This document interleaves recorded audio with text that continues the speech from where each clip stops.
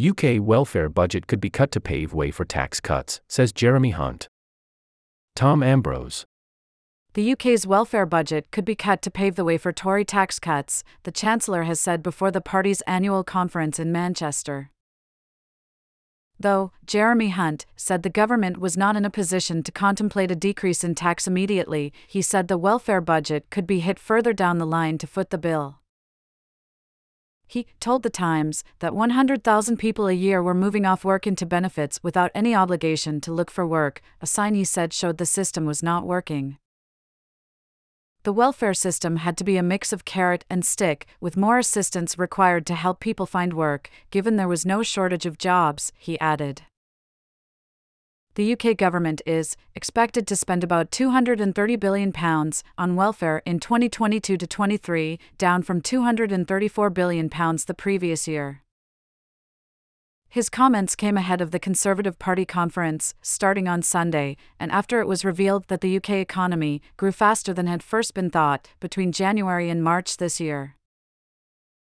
There is no shortage of senior Tory figures urging the Chancellor to announce tax cuts, including the former Prime Minister, Liz Truss, one of several expected to speak out against current taxation levels during the conference.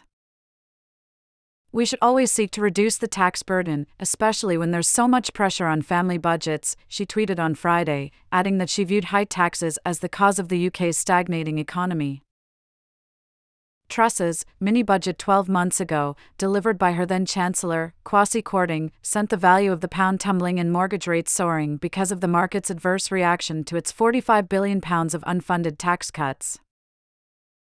The Tories will have presided over, during the time between the 2019 election and the next general election, the biggest set of tax rises since at least the Second World War.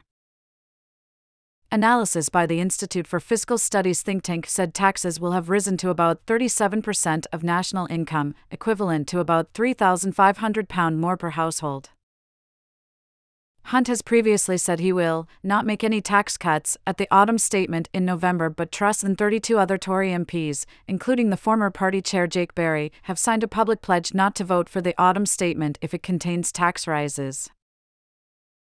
The former Home Secretary Priti Patel also called on the Prime Minister, Rishi Sunak, and his Chancellor to cut taxes, telling the BBC, state spending is now nearly £1.2 trillion, with over £1 trillion being raised in taxes. This level of spending, borrowing and taxation is unsustainable. The British people need a tax break. We need to trust people and businesses to keep more of what they earn and spend their money to support themselves and economic growth.